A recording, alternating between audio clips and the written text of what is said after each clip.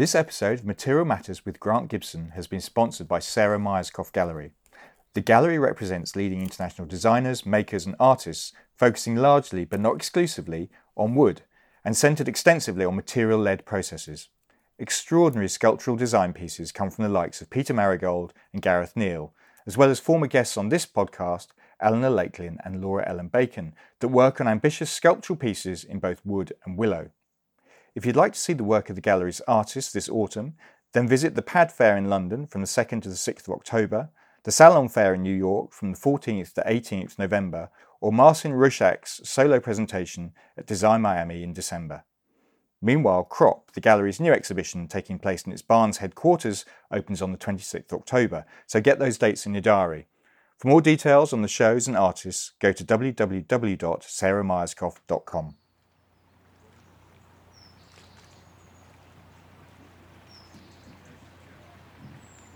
Hello and welcome to the latest episode of Material Matters with Grant Gibson. That's me. In each edition of this podcast, I talk to a maker, designer, artist or architect about a material with which they're intrinsically linked and discover how it changed their lives and careers. I currently find myself sitting on a Dutch barge on the River Thames, which acts as a studio for the extraordinary artist Kate Maguire. Kate's sculptures are both beautiful but more than a little unsettling. She has created work from wishbones and hair, but she's best known for her pieces made of feathers, which she finds from farmers, gamekeepers and pigeon racers. They often appear to spill out of unexpected places, a pipe in a basement, an upturned bucket or even a fireplace. The materials she uses, she has said, draw us in with their iridescent beauty. They are seductive and yet we are repelled by them at the same time. Kate's graduating piece was bought by Charles Saatchi and he's been a supporter ever since. She's exhibited across the globe and in 2018 she was the winner of the Royal Academy of Art's Jack Goldhill Award for Sculpture. Kate, thank you very much for doing this and inviting us onto this extraordinary barge. Well, you've chosen a good day for it. Yeah, well, the sun is shining. There's only the odd plane coming overhead. Yes. So yeah. Well, I mean, can we start by talking about the studio? Why a boat? Well, it's very intrinsic to my life, I suppose. I was born on a boatyard in Norfolk. My father was involved with boat building. He'd moved from London and he sort of changed life completely, got married, had children and decided to move to Norfolk. Knew nothing about it. Norfolk people do not welcome you unless you've been there for at least 10 years. So I think they struggled slightly initially, but he was working for this boat building company and we had a house there and we regularly fell in the river and So he was a boat builder? Well, he was involved with it. Right. We had our own boat that he did up, and I just remember walking around and watching people making things all day long. It was really important for my sort of, just fascinating. You could make anything. And were you making as a child? Collecting, a lot of collecting Right. of pebbles and feathers and bits and pieces. And my family and my parents always commented how I would be the one seeing the vole in the reeds or the bittern that nobody else could see. I was going, no, it's there. And so I was very observant, I suppose, as a child and collected everything. And you still have this sense of collection here. I mean, maybe we can describe a bit the space we're inhabiting. You have these boxes of quite well marked right-wing pigeon, and can you talk the listeners through what your studio a little? Yeah, so the main space in the barge is 8 metres long and 3.5 metres wide. But then it sort of has a shelf that goes under the decks, and so I can store stuff in there. So there's lots of shelves, and when I'm making work, if I want to work efficiently and quickly, the feathers have to be sorted really, really well, and I have assistants for that. And so each box, I have Perspex boxes here that contain each type of feather and each size of feather, and organised into whether they curve to the right or curve to the left. Of course, you've got, on a wing of a bird, you've got on the right wing, they would curve round to the right. Right. So that on each bird you have equal number of feathers on each side. So, yeah, it just, I don't want to be picking up a feather and realising it's not curving the right way for me. So we sort quite carefully. Yeah, assiduously. I mean, Yeah. it really looks it. And I mean, the word that keeps pinging out, I mean, there is goose, but there's a lot of pigeon. Yeah. Can we talk a bit about? Well, first of all, let's talk about why feathers. Okay, so I have always been interested in natural materials and collecting. So collecting hair or collecting bones or skulls or animal skulls, little skulls. And when I first bought this barge, it was moored in Hampton and on an island that was sort of semi-derelict. There was industrial working units. In fact, it reminded me really of where I was brought up, because you've got people making things. You've got wood turner, you've got a guy who decommissions guns, you've got boat builders, you've got. So is that why you chose it? Yes, yeah. It was just this brilliant sort of space. If I wanted to have, if I needed to have an armature made, there was a guy that could make it in 2 units away, and it was this great community. So, but the building next to my unit was completely open to the elements, and there were pigeons flying in and out of it. Huge, great big warehouse where there used to build motor torpedo boats during the war. And as I walked down to the studio each day, at certain times of the year, April and October, the birds molt naturally, and these feathers would just be like spinning down to the floor, like a sycamore key would do.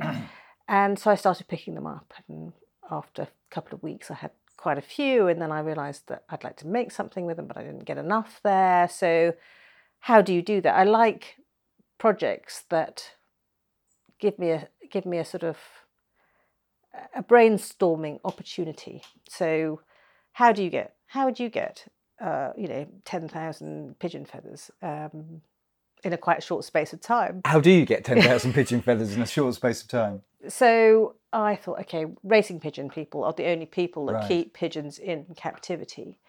And so I started ringing round. I rang the Racing Pigeon Society, British Racing Pigeon Society, and talked to the general manager, and he thought I was completely mad, but he gave me a whole list of different clubs to approach and people he thought might be amenable to the idea.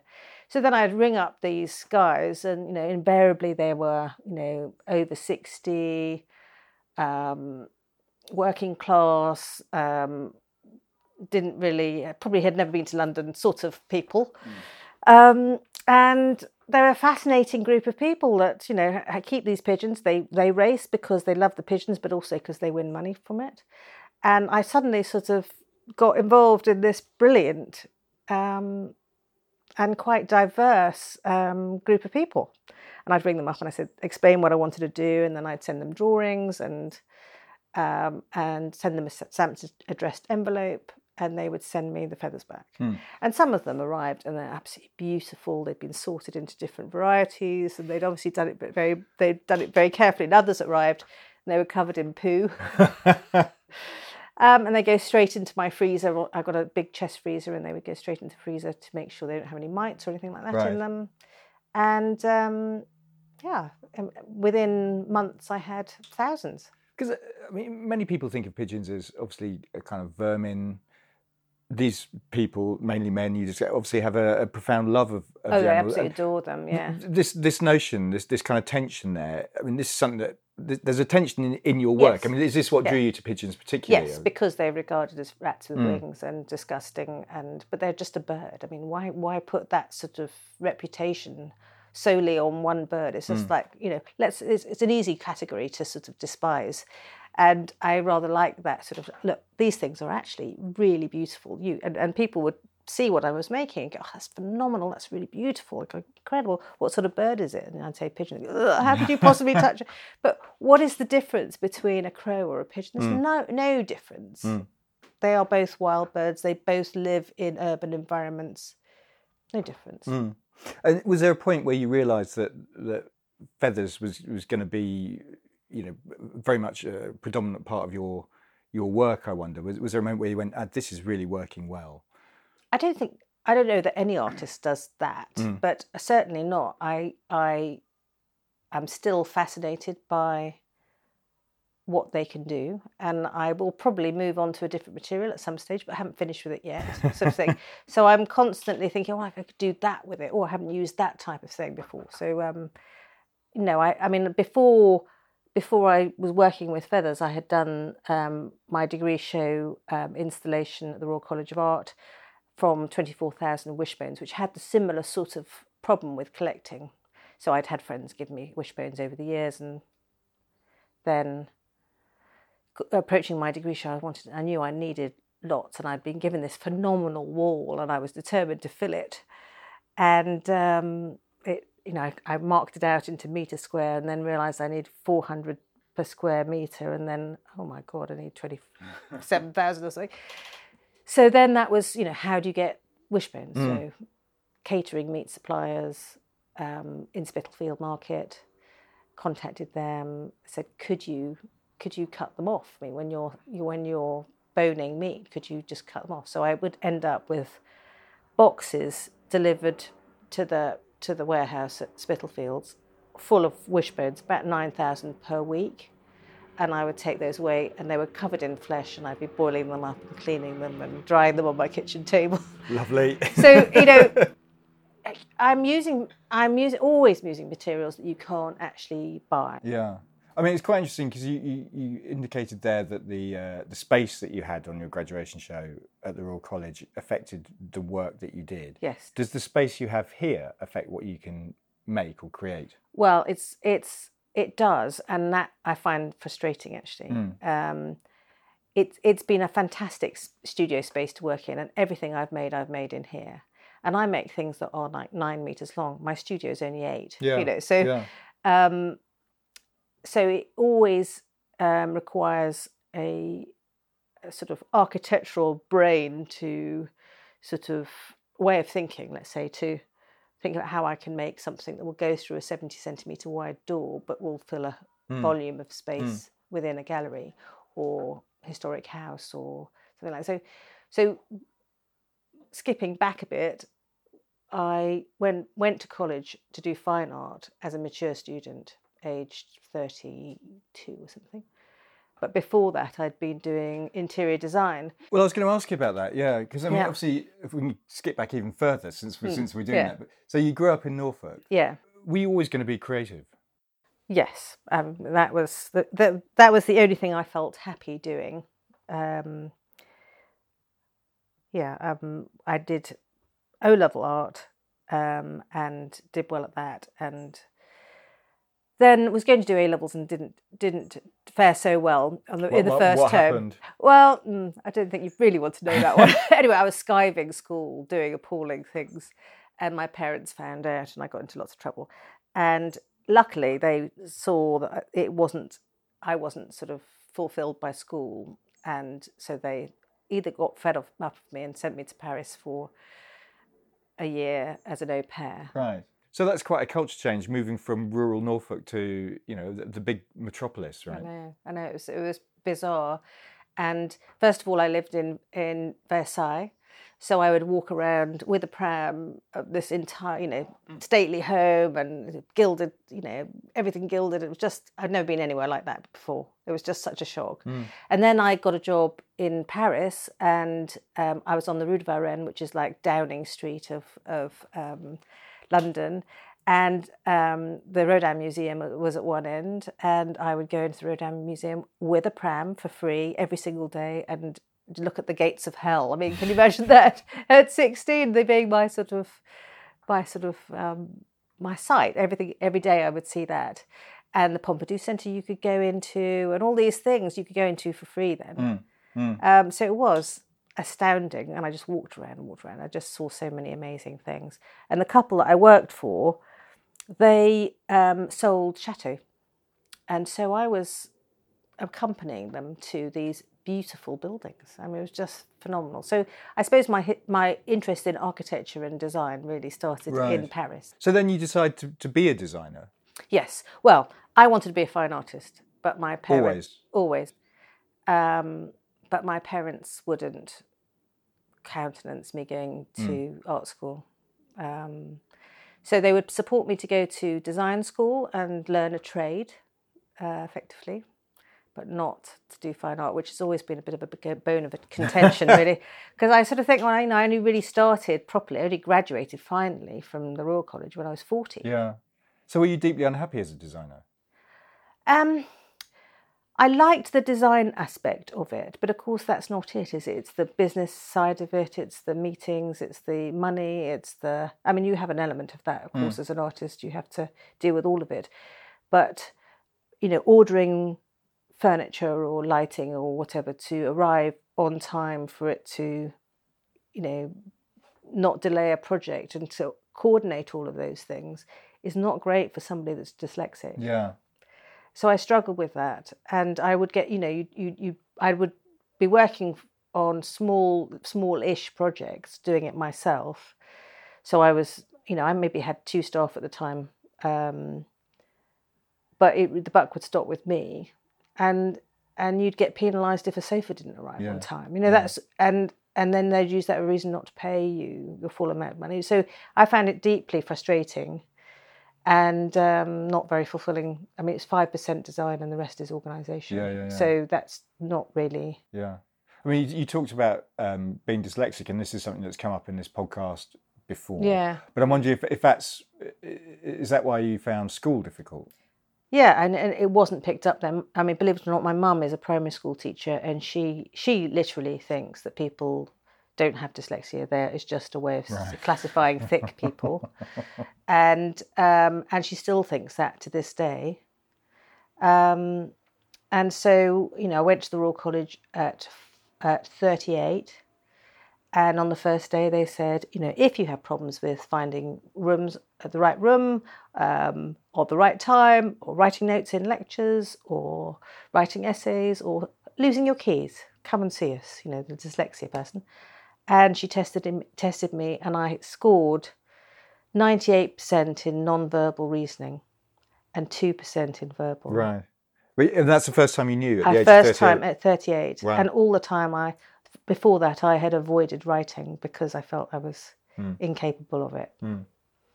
So it was I was really happy in a way that there was a reason for that. I've spoken to numerous people over the years, because there is a high proportion of designers and artists who are dyslexic, and the thing that comes up time and time again is that they kind of see the world in a different way. Is that something that you feel, that you can see things that maybe other people can't? I think that becomes evident by what they say rather than what you know, because this is how I live my life and how I see my life. But is other people saying, "Well, I wouldn't have noticed that, or I wouldn't have seen it that way," which is fascinating, isn't it? And if it can be thought of as being a plus, not a negative, I think that's great. And that was the beginning of my sort of feeling good about myself, actually, when I went to the Royal College. That's interesting. So I thrived there. Because you've been to Farnham before. Yes. And was there a moment when you were a trigger that you just said, I'm a designer, it's not making me happy, I need to go and do what makes me happy? Well, I did my interior design degree, and I'd worked until I was about, I suppose, 28, 29, non-stop with that. And then I had my first son, and I was carrying on doing projects, going up to Manchester doing that. That was sort of tricky, trying to time things, because building sites, you're meant to be there at 8 o'clock in the morning. When you've got kids, it's difficult. But I carried on doing that, but I was doing evening classes of life drawing. And so got to, I was about 32, I suppose, at the time, and I thought, I was pregnant with my second son, and I thought, well, maybe this is the time to go and do a degree, and then I can do it part-time, look after kids, do a degree part-time. So I did that at Farnham. And I remember the interview, and I was sort of 6 months pregnant, and they said, nobody has done this degree and finished it and been, had children. So you've got a place, but it won't work. And of course, that was a red rag to a bull. So I'm going to make it work. And actually, it was brilliant because, when you're a new mother, you're sort of catapulted into looking after little things. It's fantastic, but it doesn't necessarily fulfill you mentally. So I had college to think about 2 days a week, and I was much happier looking after the kids than I had been. To sort of do those two things together, I was sort of constantly thinking that I'd put them to bed and I'd work on my stuff, and I feel very proud of the fact that I was the only person out of 800 students that year in Farnham to get first. Wow. Wow. Because I think I saw your piece. You had a retrospective at the Harley Gallery last year, and I think you had your graduating piece from Farnham there with the kind of 10-foot or 8-foot dress made of cable ties. Cable ties and like a blanketing material. Yeah. Was that typical of your work at that time? I suppose so. I mean, I did quite a lot of animation, stop frame animation with a Russian clockwork camera. Everything was fleshy and bristling, slightly angry, and I loved it. I loved that period of time. It was fantastic to experiment. But it's quite interesting because there is this. I mean, we talked about it in the introduction. Your work has this kind of contradiction or tension within it, where it is beautiful, but it's also slightly dark. There's a bit of early David Cronenberg. I always think about what it is that you do, and it's about the body, but there's mythology in there as well. And I'm wondering what is it about that slightly unsettling aesthetic that you like? Where does that come from? Well, I like to use sort of ordinary, prosaic materials and twist them. I mean, I suppose inspired by people like Mona Hatoum and Merit Oppenheim. A lot of female artists actually work with that sort of with those zones. I mean, they're not shoving it in your face, but it's a subtle changing of tension with the material, which was fascinating. I didn't quite. Well, one of the pieces from that show was a baby's vest, a newborn baby's vest, and it was slashed like the decoration you'd find on a. It's called pinking and shearing, I think, on a Tudor garment where there's a very valuable fabric on the inside and a more mundane fabric on the outside, and it's pushed through, so you get these sort of cuts with this other fabric coming through. You see them at the V&A, and I made an animated film with that. So you've got these things that look like their tongues coming through these sort of slashes within the garment. I was just playing. It was fantastic. I really enjoyed it. Yeah. I mean, was there a benefit of being older when you went particularly the Royal College? I'm wondering, because it's quite a hot house. I presume it's very competitive. Really competitive, and it was quite funny, really, because the youngsters think they're the bee's knees, and they sort of they politely sort of tolerate the older lot, thinking that they're more exciting maybe. Yeah. And I just sort of ploughed my furrow and just did my own thing without anyone. I mean, I because I had kids, I was getting in really early in the morning. And I would probably leave by 3, and a lot of people wouldn't arrive until 3, and they'd work into the evening. So quite a lot of the time, there was no one in the studios, which was fantastic actually for, quietness. Although one of the things I did find difficult at the Royal College is at Farnham I'd been a part-time student, so I'd done everything at home, and hadn't got a studio space at Farnham. So you catapulted into this fantastic studio space. I didn't know how to make work with people around. Right. So that was quite difficult. And I would still carry on making things at home quite a bit of the time. Yeah. And where did the Wishbones... Because you seemed to leave the Royal College in, 2004, I think it was. Kind of... possibly because you were a bit older when you went, but seemingly fully formed. I mean, you had this piece that was bought by Charles Saatchi, the Wishbone. Yeah, crazy. Where did the idea for the Wishbones come from? I can't remember. Fair enough. I suppose it's this, an object that has a belief system that runs alongside it. That is and I looked into the history of why we broke the wishbone as a sort of sign of luck, and it was a pagan thing.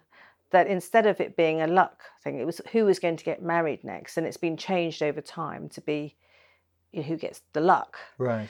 And it was the symbol of the wishbone is the pudenda, and so you're breaking the virginity. Right. When you break the wishbone, so it's the person that gets that will be the next person to get married. So it's been sort of bastardized across and I'm really fascinated by the fact that materials and mythology and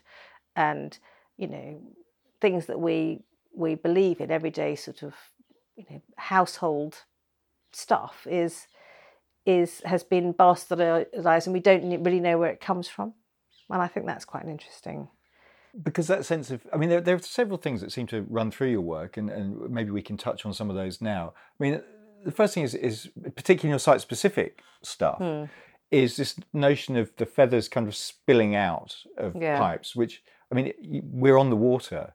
Presumably, there's some kind of relationship. It's all about the water. I mean, I swim in the river every day. I'm absolutely connected with that, but I absolutely know that it's really, really treacherous. So I'm very careful of it, and that idea that you can be in the water and you can be dragged down, and that it is a dangerous thing, is in the work. You know, it is this undertow that will could kill you. You know, it's a sort of a treacherous thing. It's beautiful patterning that exists within a second and then it's gone. But also, if that is happening, if that patterning's happening, there's something more energetic going on underneath, and it could drag you underneath. So it is that beauty and that danger which fascinates me, really. And also mythology. I mean, you talked about the pagan research that you did for the wishbone pieces. This mythology interest in it seems to have continued throughout. I mean, there's the serpent, I guess I'm thinking of particularly in the vitrine pieces that you do. But I don't really regard it as only as a serpent. Right. So it is serpent-like but bodily. And then if you go to in all museums across the world, you'll see Greek and Roman sculptures that depict creatures that are half man, half beast, that will have a winged serpent or a minotaur or something that is a hybrid creature that is not one or the other. And these things are deep set in our history and in our mind, but we don't believe in them. But they believe, you know, across the centuries, it's been the same. There's a belief in something other than what we know is real. So I think that's quite an interesting thing. And you go back and look at architecture throughout the centuries, and it always has this sort of element of these otherworldly creatures. And there's also this kind of sense of agglomeration in your work. You're taking small objects, whether it's feathers or wishbones, and you're making something significantly larger with them. Yes. That is the sort of, it's mixed up. I don't think there's any one reason for doing that. So, like a starling and a murmuration, you have, you know, the one is not remarkable, but altogether it is, and the massing of something, the massing of sand and how it moves, or the massing of think of other materials. Their movement can be incredible en masse, and with the feathers, I'm working on this piece over here that is with small colourful pheasant feathers, and I will group together the same sort of patterning. So over here you've got ones that have very red and dark areas with them, right? And then here you've got they're called cathedral windows, I think, the shape of those feathers. And so I can create different currents in the work by grouping and the direction of the feathers together.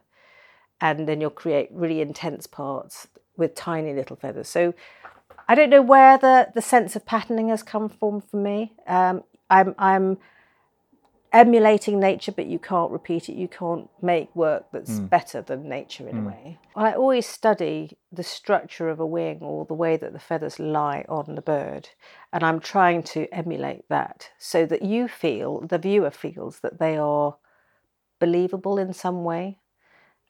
It's very important to me that the feathers are placed on the sculptures in the same sort of distance that they would be seen on the bird. And then you have this sort of leap of faith that you understand, that you believe, that there is a sort of realness about the work.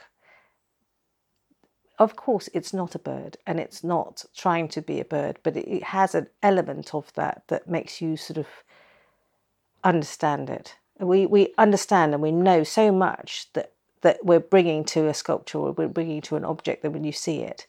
And so if I did put feathers out of sequence or out of patterning, that would be the first thing you'd see and you'd notice. So for me, it's really important to get that patterning absolutely perfect. I'll be making a piece of work and I'll realise that a feather right down at the bottom is wrong. It's the wrong colour, or it's the wrong shape, or whatever, and I'll go back and replace that, because that's the thing my eye is being drawn to. The body comes up quite a lot. Yeah. I mean, you did in your earlier work. You'd done films where you filmed your son's milk teeth becoming adult teeth, and you filmed your own hair growing. Yes. And the fascination from the body with the body. What is that about? Well, I mean, there's a passage. I'm not religious, I hasten to add, but there's a passage in the Bible that says every hair on your head is numbered, and every hair follicle is exactly the same distance apart in each head, and when you look at hair spirals, they're just absolutely fascinating, the patterns. And I remember talking to this primary school teacher who said on the first day of each year, she would go round the heads of the children and see who's got a double crown, and she knew that they would be trouble. And with teeth, for example, and they're exactly like the wings of a bird. Teeth, if a dentist was to look at a child's teeth and where they were falling out, he would know exactly where it is in the teeth replacement system, because they fall out in exactly the same system, order each time. And the same with the bird's wing. The same order of feathers will fall out. So a pigeon racing enthusiast would open the wing of a bird to see whether it can do the race or not, and to check to see where it is in its moult. Because if they're too far gone in the moult, they can't race. They have to wait for the feathers to come back in before they can race again. These pigeon races that you deal with, do they come and see your work? Yes, and we're actually hoping to do something up in Leeds soon, right? Where we're combining the sort of. I get letters from them saying, "I've won, 3 races this year," and they send me a photograph of them holding the cup, and or my wife has become poorly, so I can't keep my birds anymore, and I'm going to give them to Wilf down the road, and he will continue to send you feathers. So it's lovely, actually. I've been working with the same group of people for about 12 years now. I think I saw that you give them a Christmas present every year. You make something for them. Make something for them. It's nothing massive, but it would be either a tea towel or something that has the life cycle of a pigeon feather with them sending it to me and me sending it back to them, and the letter and everything, and the sculpture. I always send them drawings of what I make. And photographs of the finished objects, and so it's. And do they report back and say that's that's odd? What are you doing with my birds? No. I think they're quite. I mean, one year I sent them a calendar with every month a different picture of a piece of work that I'd made with pigeon feathers. No, it's a nice relationship, I think.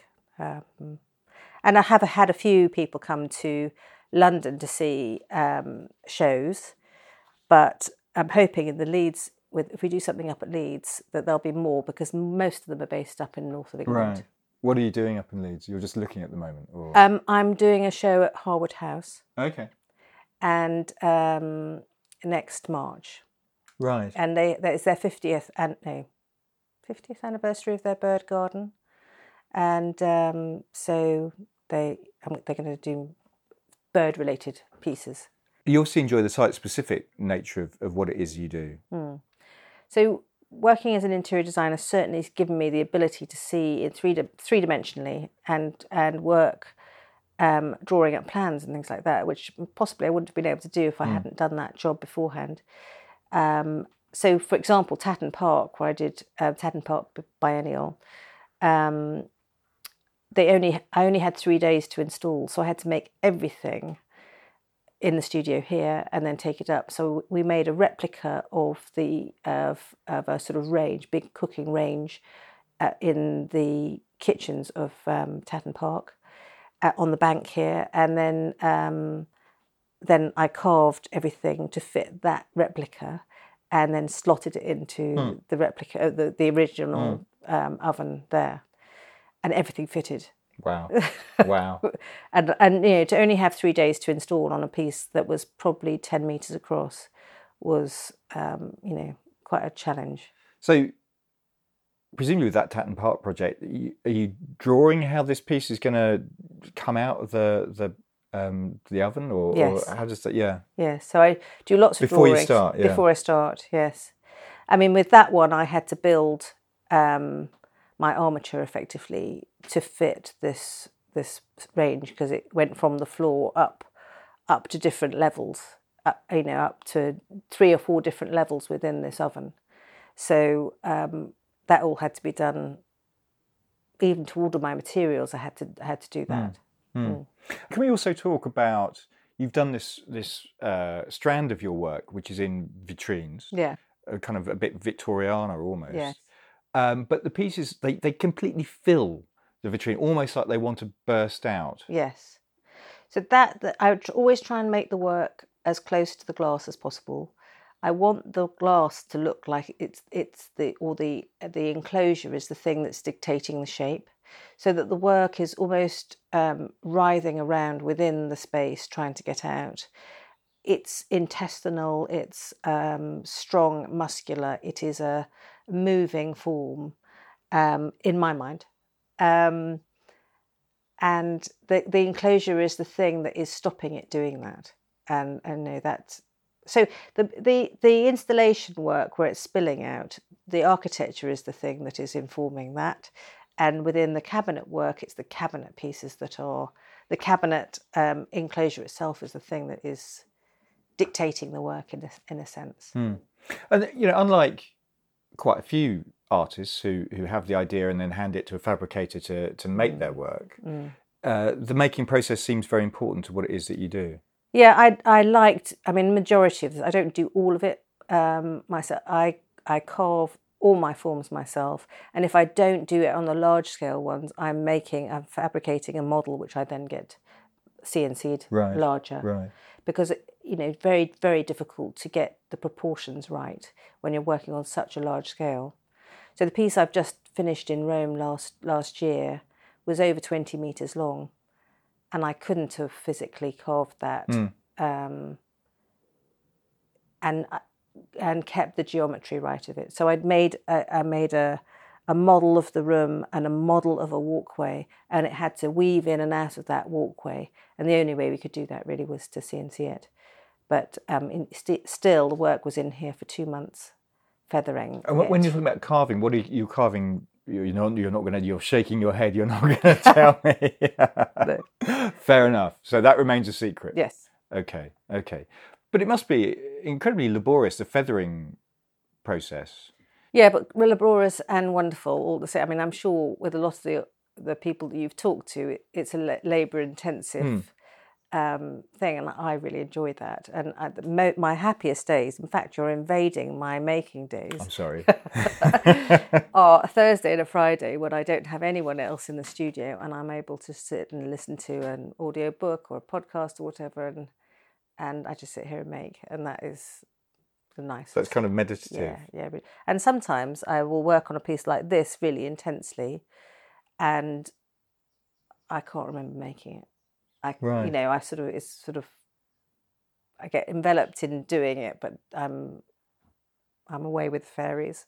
I think Richard Sennett described it as a relaxed concentration. Yeah. Yes.